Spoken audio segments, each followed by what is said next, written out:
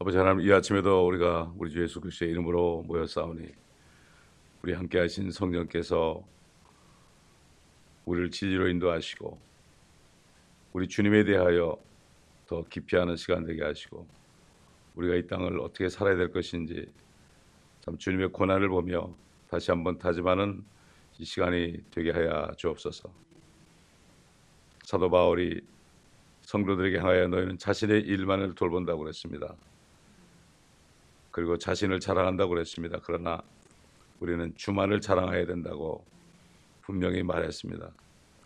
아버지 하나님, 주님의 말씀을 우리가 기억하며 이 아침에도 깊이 깨닫는 시간 되게 하옵소서. 감사하며 우리 주 예수 그리스도의 이름으로 기도합니다. 아멘. 시편 109편 21절부터 31절까지입니다. 그러나 오 주 하나님이여, 주의 이름을 위하여 나를 선대하소서. 주의 자비는 선하오니 나를 구하소서. 나는 가난하고 궁핍하며 내 마음이 내 안에서 상했나이다. 내가 기우는 그림자같이 사라졌으며 메뚜기같이 솟구쳤다가 떨어졌나이다. 내 무릎은 금식으로 인하여 약하며 내 육체는 기름기가 부족하나이다. 내가 또 그들에게 비방거리가 되었으니 그들이 나를 쳐다보고 그들의 머리를 흔들었나이다. 오 주 나의 하나님이여, 나를 도우소서. 오 주의 자비를 따라 나를 구원하시어 이것이 주의 손인 것을 그들로 알게 하소서. 주여, 주께서 그것을 행하셨나이다. 그들은 저주할지라도 주께서는 복을 주시며 그들이 일어날 때 그들은 수치를 당하게 하시고 주의 종은 즐거워하게 하소서. 나의 대적들은 부끄러움으로 옷 입게 하시고 겉옷을 입듯 자기들의 수치로 스스로 덮게 하소서. 내가 내 입으로 크게 주를 찬양하리로다. 정녕 내가 무리 가운데서 그를 찬양하리니 이는 주께서 가난한 자의 오른편에 서시어 그의 혼을 정죄하는 자들로부터 그를 구원하실 것임이로다. 다윗의 시는 거의 대부분이 그가 고난받을 때 그 사울과 그 무리들, 그런 사람들로부터 고난을 받고 도망다니고 참 먹을 것도 없고 한 400명을 데리고 다니는데 그 400명 가운데서는 뭐 정말 부유한 사람 하나도 없고 빚진 사람들, 환난당한 사람들, 이런 사람들만 데리고 다녔습니다. 그런 사람들이나 다윗을 따라왔습니다. 다윗은 그런 가운데 자기뿐만 아니라 그 사람들을 또 양육을 해야 되기 때문에 여러 가지 모욕도 받고 그렇게 했습니다. 그런 가운데 기도할 때에 성령께서 그의 입을 통해서 참 이 땅에 오셔서 가난하게 사셨던 우리 주 예수 그리스도의 그 하실 기도를 그의 입을 통해서 하게 했다. 어제도 그런 참 말씀을 나눴지만은 우리가 이것을 알아야 됩니다. 그렇기 때문에 이 오늘 읽은 시편 말씀 역시 이것은 주님이 십자가에서 받은 고통을 얘기합니다. 이런 고통을 얘기하는 거죠. 주님이 이 땅에 오셨을 때 사도 요한이 그랬죠. 자기 백성에게 오셨는데 그들이 그를 영접하지 않았다. 로마가 통치하는 시대에 주님이 오셨는데 로마로부터 물론 배척을 당했고 자기 백성에게도 배척을 당했고 이래가지고 주님은 12명 대로 다니면서 고난 속에 사시다가 결국 구원을 이루시고 부활하셔서 올라가셨습니다. 너희가 나를 따르려거든 자기를 부인하고 자기 십자가를 지고 나를 쫓을 것이니라. 우리가 잊지 말아야 될 것은 하나님의 뜻이 어떤 것인가? 하나님의 뜻이 어떤 것인가? 어떤 선교사가 50년 선교 생활하고 다 늙어서 아들하고 같이 이 본토에 들어왔더니 아무도 마중 나오는 사람이 없더라고 말이죠. 다른 사람들을 마중 나오는 사람 많은데 아무도 없더라고. 그러니까 아들이 화를 내니까 아버지가 아직 거기 안 갔다, 아직 집에 가지 않았다, 이런 얘기를 했다고 그러더라고요. 그러니까 우리는 결말을 우리가 보면서, 믿음은 바라는 것들의 실상이거든요. 그러니까 주님도 앞에 있는 즐거움을 바라보면서 모든 고난을 견디셨다. 우리 한번 히브리서 12장 보겠습니다. 1절부터 보면, 그러므로 이처럼 많은 구름 같은 증인들이 또한 우리를 둘러싸고 있으니 우리 또한 모든 무거운 것과 쉽게 에워싸는 죄를 벗어버리고 인내로 우리 앞에 놓인 경주를 하자. 그리고 우리 믿음의 창시자요 완성자이신 예수를 바라보자. 그는 자기 앞에 놓인 즐거움을 위하여 십자가를 견디시고 수치를 개의치 아니하시더니 하나님의 보좌 오른편에 앉으셨느니라. 그리스도인들은 이 사탄이 통치하는 이 시대, 주님이 오시기 전에 통치하는 이 시대는 공격의 대상이 되죠. 당연히 그렇게 됩니다.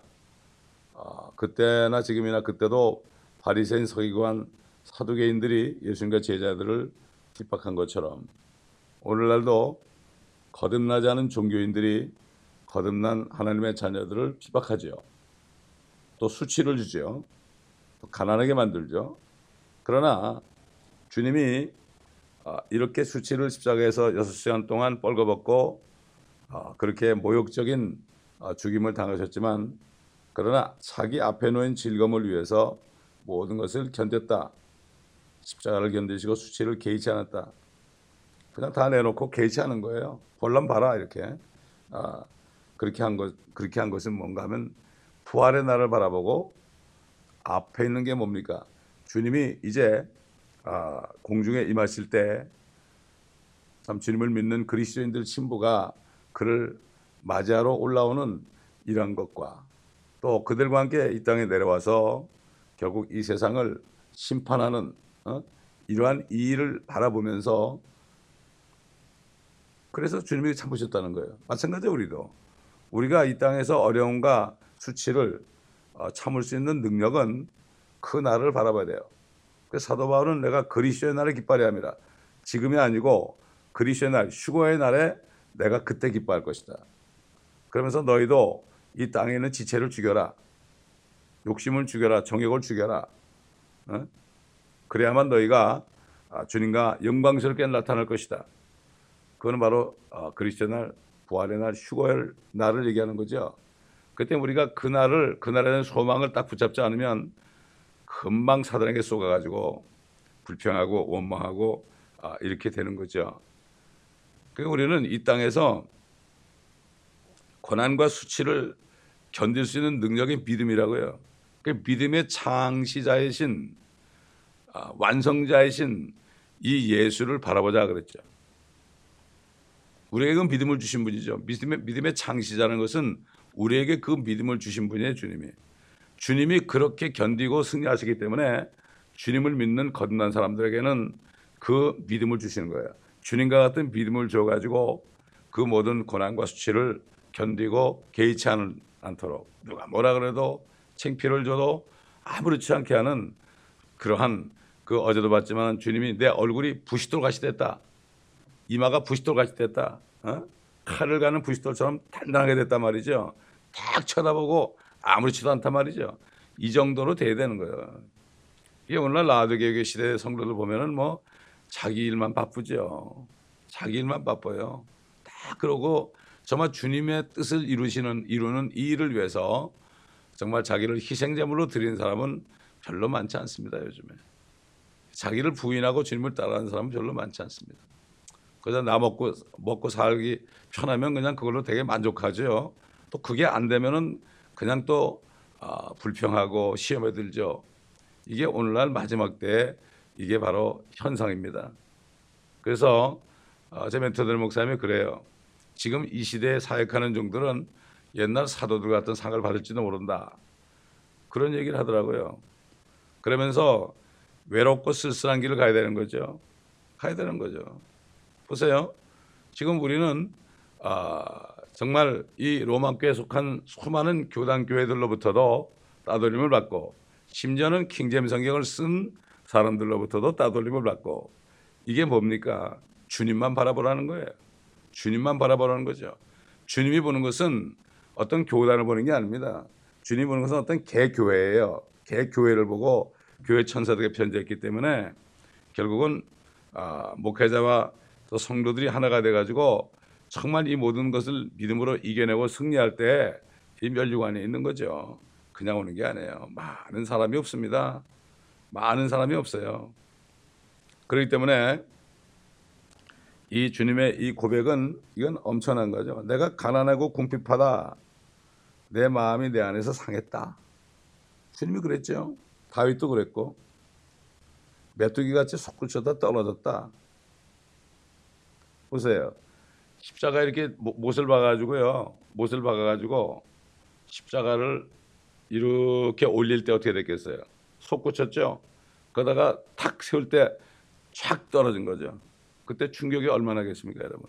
메뚜기같이 솟구쳤다가 떨어졌다.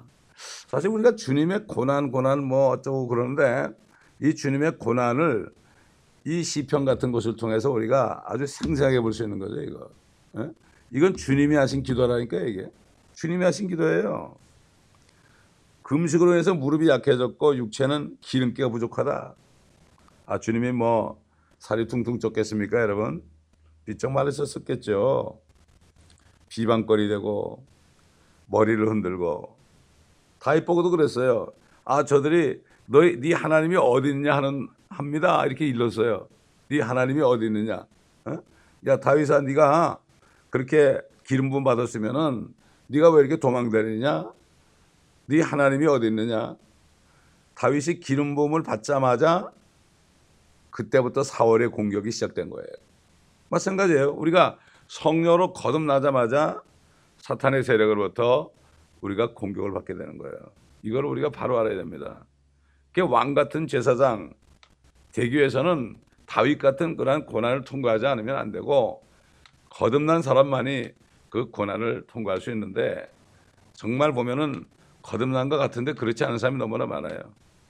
거듭나서 완전히 새 피조물이 돼가지고 주님이 안에 내주하시고 항상 함께 사시는 사람은 금방 넘어질 것 같아도 일어나고 금방 소생하는 것을 볼 수가 있습니다.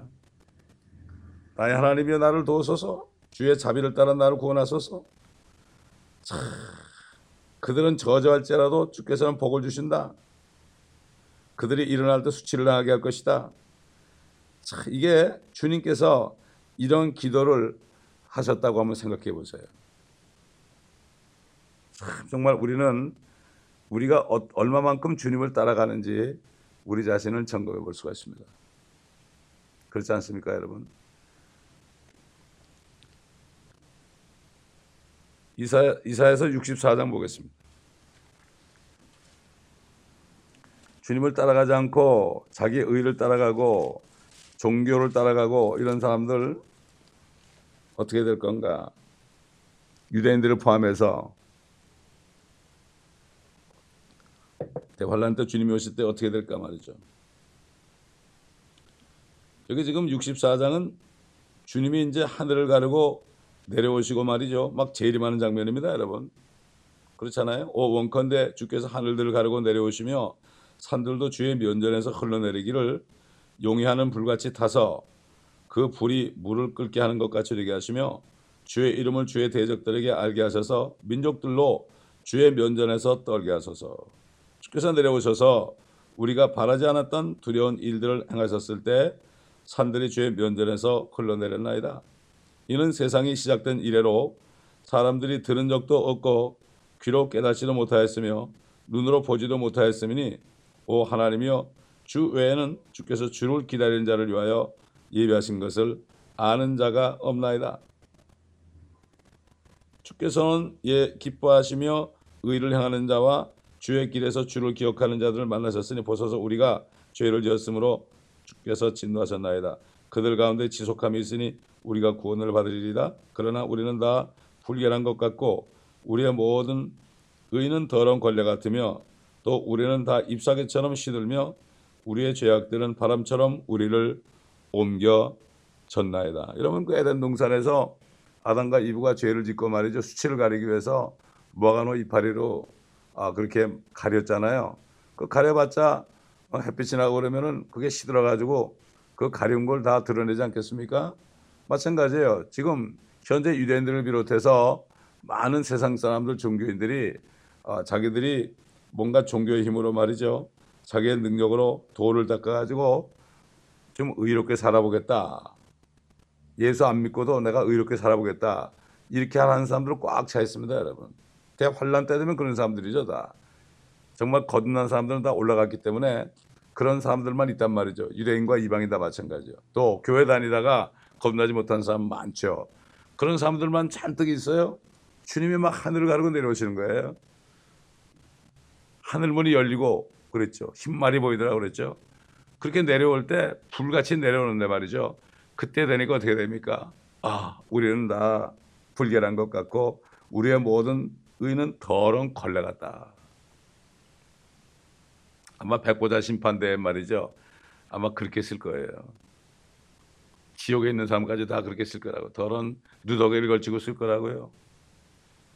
자신의 의는 아무것도 아니죠.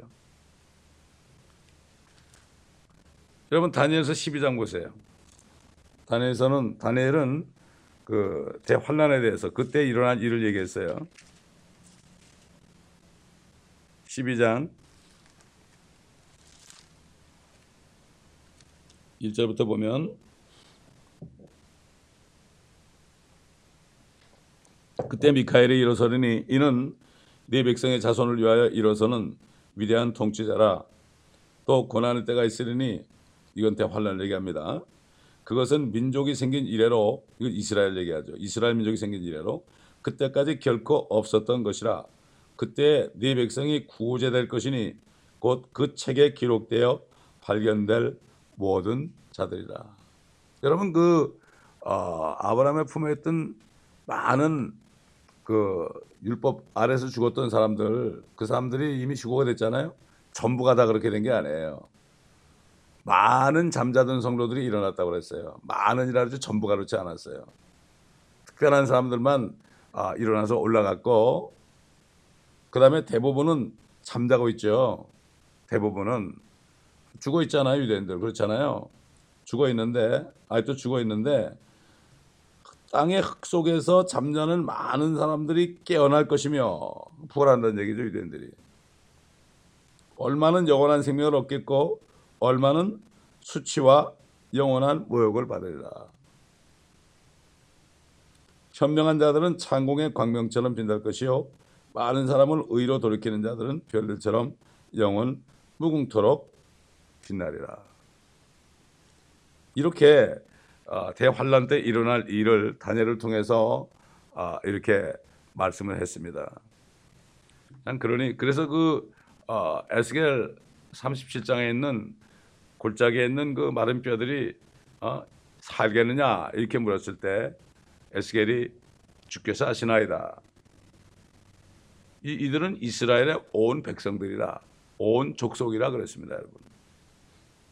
이런 일이 환란 때 일어날 것을 말씀을 통해서 우리에게 알려주는 거예요. 에스겔서나 다니엘서는 다 그때를 얘기한 겁니다, 여러분. 이스라엘 민족에 대한 초점을 맞춘 거죠. 이걸 우리가 바로 알아야 됩니다. 자, 이렇게 결국 주님을 수치로 옷을 입혔던 사람들은 결국 자기들이 수치로 옷을 입게 될 것이다. 자, 30절에 보니까 뭐라 했습니까? 내가 내 입으로 크게 주를 찬양하리로다. 정녕 내가 무리 가운데서 그를 찬양하리니 그랬죠. 시편 22편에 보세요. 시편 22편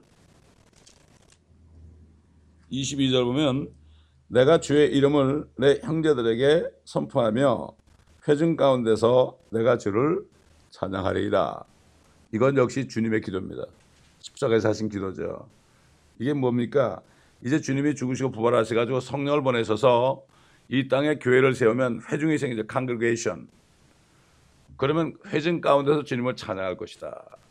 주님은 이것을 바라보면서 모든 고난을 견디시고 수치를 개의치 않았던 거죠. 여러분 스가랴 3장을 보세요. 스가랴 3장 여호수아에 대한 얘기가 나오는데 이건 바로 예수 그리스도를 얘기하는데 스가랴 3장 1절부터 보면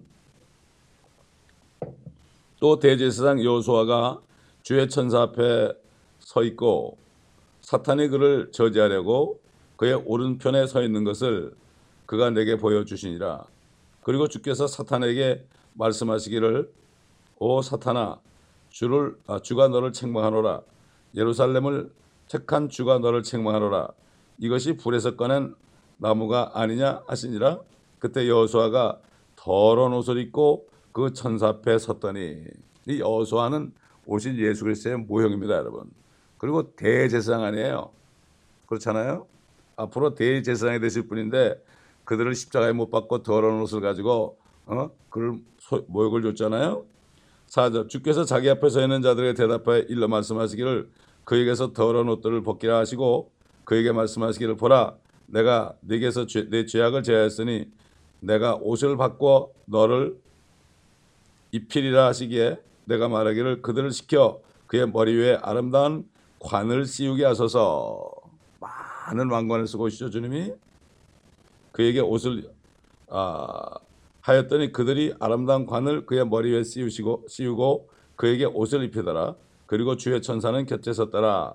그때 주의 천사가 여호수아에게 확인하여 말하기를 만군의 주가 이같이 말하노니 만일 네가 내 길에서 행하고 네가 내 본부를 지키면 네가 내 집을 심판도 하고 내 뜰들을 지키기도 하리라. 또 내가 네게 곁에 서 있는 이 자들 가운데 거닐 자들을 주리라. 오 대제사장 여호수아야 너와 네 앞에 앉은 네 동료들은 이제 들으라. 이는 그들이 기이 여김을 받은 자들임이라. 보라 내가 내 종 가지를 낼 것이라. 가지 브랜치죠. 브랜치 가지가 이게 고딕체로 되어 있죠. 다윗의 가지에서 싹이 난다 그랬죠. 이건 바로 예수 그리스도를 얘기하는 거죠. 전부 이게 구약은 우리 예수 그리스도를 얘기하는 거예요. 이게. 그림자입니다. 그림자예요. 그렇기 때문에 그들은 그렇게 주님을 더러운 옷을 입히고 채찍을 치고 손과 발을 찌르고 창으로 그 심장 밑을 찔러서 물과 피가 다 쏟게 했지만은 결국은 그들이 더러운 벌레 조각이 돼가지고 그걸 거치게 될 것이다. 이렇게 하나님은 말씀하고 있습니다. 주님께서는 그날을 바라보면서 모든 수치와 고난을 견딘 거죠. 우리가 그날을 바라봐야 돼요. 주님과 함께 영광스럽게 나타나거든. 그래서 이 땅에서 지체를 죽이지 않으면 영광스럽게 나타날 수 없죠. 우리 한번 에베소 6장 보겠습니다. 에베소 5장 1절부터 보면 그러므로 너희는 사랑받는 자녀들로서 하나님을 따르는 자가 되라. 그리스도께서 우리를 사랑하시어 우리를 위하여 자신을 하나님 앞에 향기로운 냄새를 내는 제물과 희생으로 드린 것 같이 주님은 희생했죠. 제물처럼 너희도 사랑 안에서 행하라. 음행과 온갖 더러운 것과 여기 사랑 안에서 행하라는 게 뭐죠? 다른 사람을 사랑하기 위해서는 나를 희생해야 돼요. 내 것 다 가지고 남 사랑할 수 없습니다. 그렇잖아요. 희생해야 돼요. 모욕을 당해도 내가 용서해 주는 것이 희생이요. 내가 가난한 자에게 물질을 주는 것도 희생이요. 영육간의 희생이죠. 이거 사랑이라는 거는 희생이 있다 하자면 안 돼요. 아가페 사랑이 뭐죠? 친구가 친구를 위해서 목숨을 버리면 더 큰 사랑이 없다. 이거는 나를 버리는 사랑이죠. 입으로만 하는 사랑이 아닙니다, 여러분. 저는 처음 구원받았을 때 예배 드릴 때 목사님이 강단에서 5 사람한테 이상 가가지고 사랑합니다 이렇게 얘기하라고 그럴 때 제일 괴롭더라고. 이게 말은 그렇게 하는데 이게 마음이 우러나지 않는데 어떡할 거예요? 네? 그렇더라고요. 근데 억지로 막 시키더라고요. 네. 자, 너희도 사랑 안에서 행하라.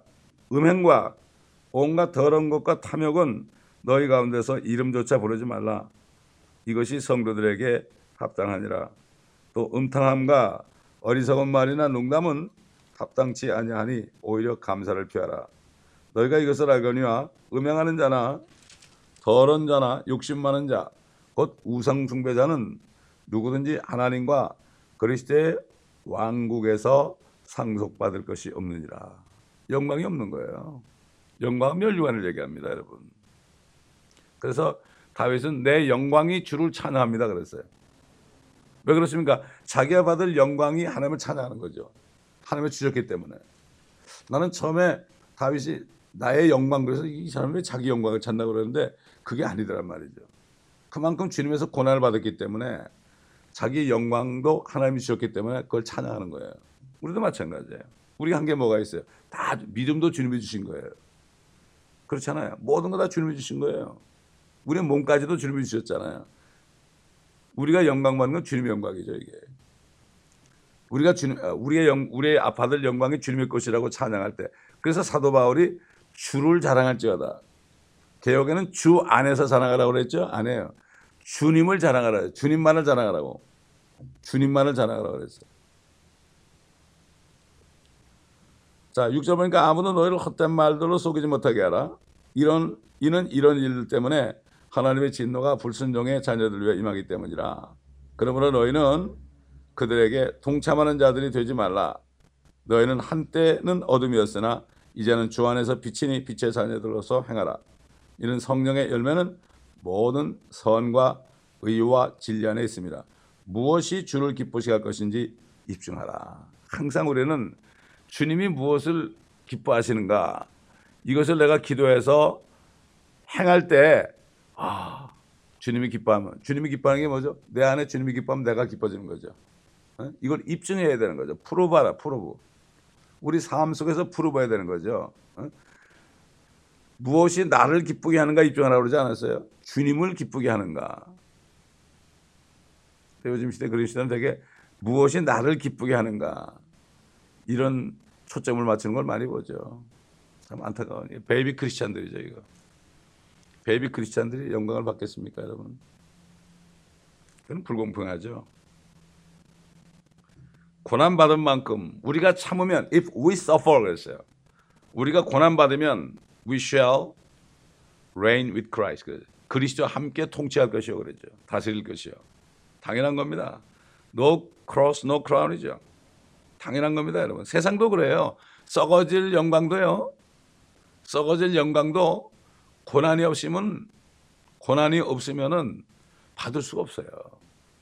세상 정치하는 사람들도요. 잠깐 있다 참 풀의 꽃같이 떨어지는 그런 썩어질 영광도 고난을 받지 않고는 안 되는 거예요. 그렇지 않습니까, 여러분? 하물며 영원한 그 축복을 우리가 고난 없이 그냥 받아요? 천만에요. 아닙니다. 이 땅은 우리가 주님과 함께 고난받는 곳이에요, 여기가. 그러면 고난받을 생각하면은 고난이 기뻐지는 거예요. 편하려고 그러면은 점점 불평이 일어나는 거죠. 내가 편안하려고 그러면은 주님이 좀 평안할 수 있도록 해드려야 되는 것이 바로 이게 진짜 그리스도인이에요. 너무나 안타까운 거예요. 그러니까 옛날 이 목사님들 보면은 말씀 한 구절 가지고 몇 줄씩 설교하더라고요. 제가 그걸 알겠더라고요, 왜 그런지. 몇 줄씩 설교를 해요. 못 깨달으니까. 깨닫지는 못하니까. 너무나 안타까운 거예요. 육신으로 가득 차 있기 때문에 그렇죠. 자, 그렇기 때문에 지금 우리에게 주신 그 은혜가 얼마나 큰지 몰라요. 우리에게 주신 그 하나님의 사랑이요, 얼마나 큰지 몰라요. 옛날 이스라엘 백성들이 범죄했잖아요. 범죄했지만은 다른 이방 민족들이 저주하러 올 때 그 모압 왕이 와가지고 발락에 와가지고 발람에게 가서 야곱의 자손들을 좀 저주하라고 그랬잖아요. 물론 그들이 잘못해 있었어요. 저주 받을 수 있는 입장인데요. 하나님은 그 입을 사용해서 오히려 축복하게 했어요. 그리고 때로는 그들이 막 음행을 해가지고 수천 명을 죽였지만은 그러나 이방 민족들 앞에서는 주님이 변호하셨어요. 자신이 택하신 민족이기 때문에. 마찬가지입니다.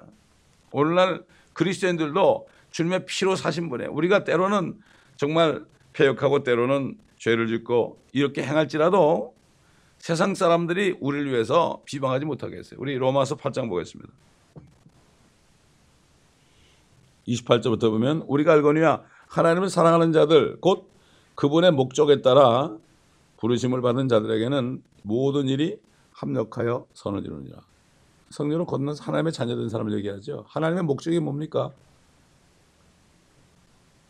하늘나라로 옮기는 거 아니에요? 그렇지 않습니까? 또 주님과 함께 내가 통치하는 거 아닙니까? 왕 같은 제사장이죠. 그분께서 미리 아신 자들을 자기 아들의 형상과 일치하게 하시려고 또한 예정하셨으니 우리를 예수 그리스도와 똑같이 만들려는 거예요 지금. 이는 그를 많은 형제 가운데서 첫째 생이 되게 하랍니다. 그래가지고 주님이 제일 장자가 되게 하는 거죠. 독생자가 아니라. 그리하여 예정하신 이들을 또한 부르시고 부르신 이들을 또한 의롭게 하시고 의롭게 하신 이들을 또한 영원롭게 하셨느니라. 그렇다면 이런 일에 대하여 우리가 무슨 말을 하리요? 하나님께서 우리를 위하신다면 누가 우리를 대적하리요? 하나님이 이스라엘 백성을 위하신다면 누가 대적해요? 때로는 이방 민족들을 심판의 도구로 썼지만은 그리고 다 주님께서 다 멸망시켰습니다. 결국 그들을 나중에 추리가지고 남은 자들을 통해서 왕국을 이루잖아요. 이 땅에. 자기 아들을 아끼지 아니하시고 우리 모든 사람을 위하여 내어주신 분이 어찌 그 아들과 함께 또한 모든 것을 우리에게 값없이 주시지 않겠냐. 값없이라는 건 풀이에요. 풀이. 그냥 공짜로, 세상 말로 공짜로 주지 않겠냐는 얘기죠. 이건 믿으라 이런 얘기예요. 그렇잖아요. 독생자까지 내어주시는 분이 우리에게 뭘 안 주겠습니까, 여러분? 문제는 우리가 욕심을 내서 그렇지. 우리가 정말 필요한 거, 하나님이 보시기에 필요한 거 있잖아요. 하나님이 보시기에 필요한 걸 구하면 왜 안 주시겠어요? 하나님께서 택하신 자들에게 누가 혐의를 씌우리요? 의롭다 하신 분은 하나님이시냐. 우리를 예수 그리스도 안에서 택했어요. 물론 유대인도 민족적으로 택했지만 하나님의 교회는 그리스도 안에 들어가게 택한 거예요. 혐의를 씌울 수 없어요. 혐의라는 게 좌죄, 좌지. 어떤 죄를 뒤집어 씌우는 거죠. 쉽게 말해서 검사가 기소하는 걸 얘기하는 거예요. 못한다 이거죠. 마귀 못한다 이거죠. 누가 정죄하리요? 죽었다가 다시 살아나신 분은 그리스도시라. 그분은 또한 하나님의 오른편에 계셔서 우리를 위해 중보하시느니라. 아무도 정죄 못해요 우리를. 주님이 의롭다고 그랬는데 누가 정죄해요? 그렇지 않습니까? 주님 때문에 우리가 의로워졌는데 누가 정죄해요? 우리는 다만 믿기만 했는데요. 누가 우리를 그리스도의 사랑에서 떼어놓을 수 있으리요? 환난이나 공경이나 박해나 기근이나 헐벗음이나 위험이나 칼이랴? 아무도 못 뛰어나요. 못 뛰어나요.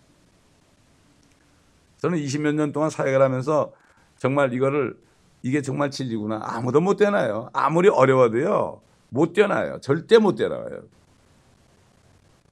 우리가 받은 구원으로부터 못 뛰어난단 말이죠.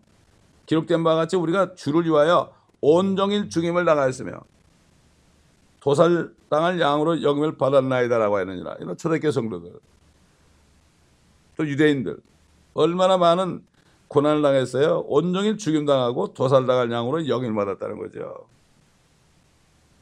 그러나 이 모든 일에서 우리를 사랑하시는 그분으로 말미암아 우리가 이기는 자들보다 더 나으니라. 우리는 영원한 생명을 받았기 때문에 영웅 호골보다 낫다는 얘기예요. 느부갓네살이나 사네립이나 말이죠. 그 다음에 알렉산더라든가 시저나 이 세상의 어떤 왕이나 대통령보다 낫다는 얘기죠.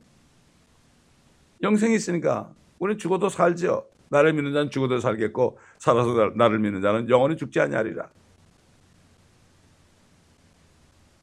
내가 확신하노니 사망이나 생명이나 천사들이나 정사들이나 권세들이나 현재 일들이나 다가올 일들이나 현재 다가올 일 어떤 일이 있어도 말이죠. 높음이나 깊음이나 어떤 다른 피조물이라도 우리를 그리스도 예수 우리 주 안에 있는 하나님의 사랑 안에서 떼어놓을 수 없느니라. 아무도 못 떼어놔요. 떼어놓을 수 없어요. 그렇기 때문에 결국 그렇게 핍박을 받아도 찬송하며 죽을 수 있는 거예요. 왜 그렇습니까? 주님이 우리 때문에 고난 받으시고 수치를 받으시고 앞에는 즐거움, 우리를 만나실 즐거움을 위해서 2000년 후까지 내려다 보시면서 그렇게 하셨다는 거예요. 이게 바로 그리스도인지 살아야 되고 감사할 이유입니다. 우리가 구원받았던 거 하나 그것만 감사하면 돼요. 그거에 대한 감사가 떨어지잖아요. 구원받은 기쁨보다 다른 것이 나를 더 기쁘게 한다면 이미 타락한다고 그랬죠. 우리 멘토 목사님은 그런 얘기를 했어요. 내가 구원받은 기쁨보다 다른 게 나를 더 기쁘게 한다면 이미 타락해가는 징조다. 그 처음 사랑을 잃어버리니까 어떻게 됐죠? 촛대를 옮기라. 7 촛대는 7 교회입니다. 교회가 아니에요. 그거는 인간 집단이 되어버리는 거예요. 처음 사랑이 있어 보세요. 내가 받은 구원, 처음에 구원받았던 그때처럼 정말 그걸 유지하면요, 이게 바로 능력이 되는 거죠. 사랑이 바로 능력이에요. 능력. 그래서 사도 바울이 환난은 인내를, 인내는 연단을, 연단은 참 소망을 이룬 줄 압니다. 우리 소망이 부끄럽지 않은 것은, 주님 만나는 소망이 부끄럽지 않은 것은 성령을 통하여 하나님의 사랑이 우리 마음에 부은 바 됨이니 그랬어요. 계속 우리가 기도하면서 성령이 우리에게 충만하도록, 성령 충만 받게 되면은 부끄러운 게 아무것도 없어요. 환경이 아무리 어려워도 부끄러운 게 없습니다. 이게 하나님의 사람이에요. 이게. 그러므로 이 시편을 통해서 우리가 주님의 십자가에서 주님이 하신 기도를 우리가 보면서 정말 그리스도인이라는 건 주님을 따라가는 사람 아니에요? 아이고 어떻게 어려운 걸 따라가나. 근데 그 어려운 게 아니에요. 왜? 좁은 문으로 들어가는 게 어려울 것 같아요? 어렵지 않아요. 왜? 주님이 함께 했기 때문에 어렵지 않습니다. 남들은 그래요. 얼마나 힘들었냐 그러는데 그렇지 않습니다. 주님이 함께 하면 어렵지 않아요. 왜? 주님이 같이 있기 때문에. 그러나 많은 사람은 넓은 길 있잖아요. 그 가면은 쉬울 것 같아요? 엄청나게 고통을 받아요. 불안해요. 불안하다고요. 그런데 먹고 사는 것 때문에 할 수 없어요. 불안하지만. 그렇기 때문에 결국 하나님이 공급하시는 것을 경험하지 못한 사람은요, 교회에서도 사람 바라봐요. 사람 바라봐. 사람 바라보다가 결국 낙심하는 거예요. 그렇기 때문에 절대로 그러면 안 되고 우리 주님만 바라봐야 됩니다. 기도하겠습니다. 감사합니다. 아버지 하나님, 오늘도 참 주님께서 십자가에서 하신 기도를 다윗의 입을 통하여 미리 말씀하신 것 우리가 들었을 때 참 주님의 고난을 우리가 어찌 다 알겠습니까? 아버지, 주님이 우리 때문에 고난 당하셨으니 우리는 주님을 믿기만 하면은 주의 성령의 능력으로 모든 어려움을 다 이기게 하시고, 우리가 받는 고난은 주님처럼 온 세상에 진노의 잔을 마시는 것이 아니라 우리 자신의 십자가만 지고 따르라고 그러는데, 우리 개인의 십자가만 지고 따르라고 그러는데 우리가 어째 이것도 못하겠습니까? 아버지 하나님, 우리 자신의 십자가가 무엇인지 깨닫는 하루가 되게 하시고, 이 십자가를 끝까지 짊어지고 어련히를 당하고 어련히를 짊어지고 모욕을 짊어지고 오해를 받아도 짊어지고, 아버지 하나님 끝까지 주님을 따라가 아버지 하나님 그 십자가를 내려놓고 영광의 멸류관을 받는 우리 모두가 될 수 있도록 도와주시옵소서. 감사하며 우리 주 예수 그리스도의 이름으로 기도합니다. 아멘.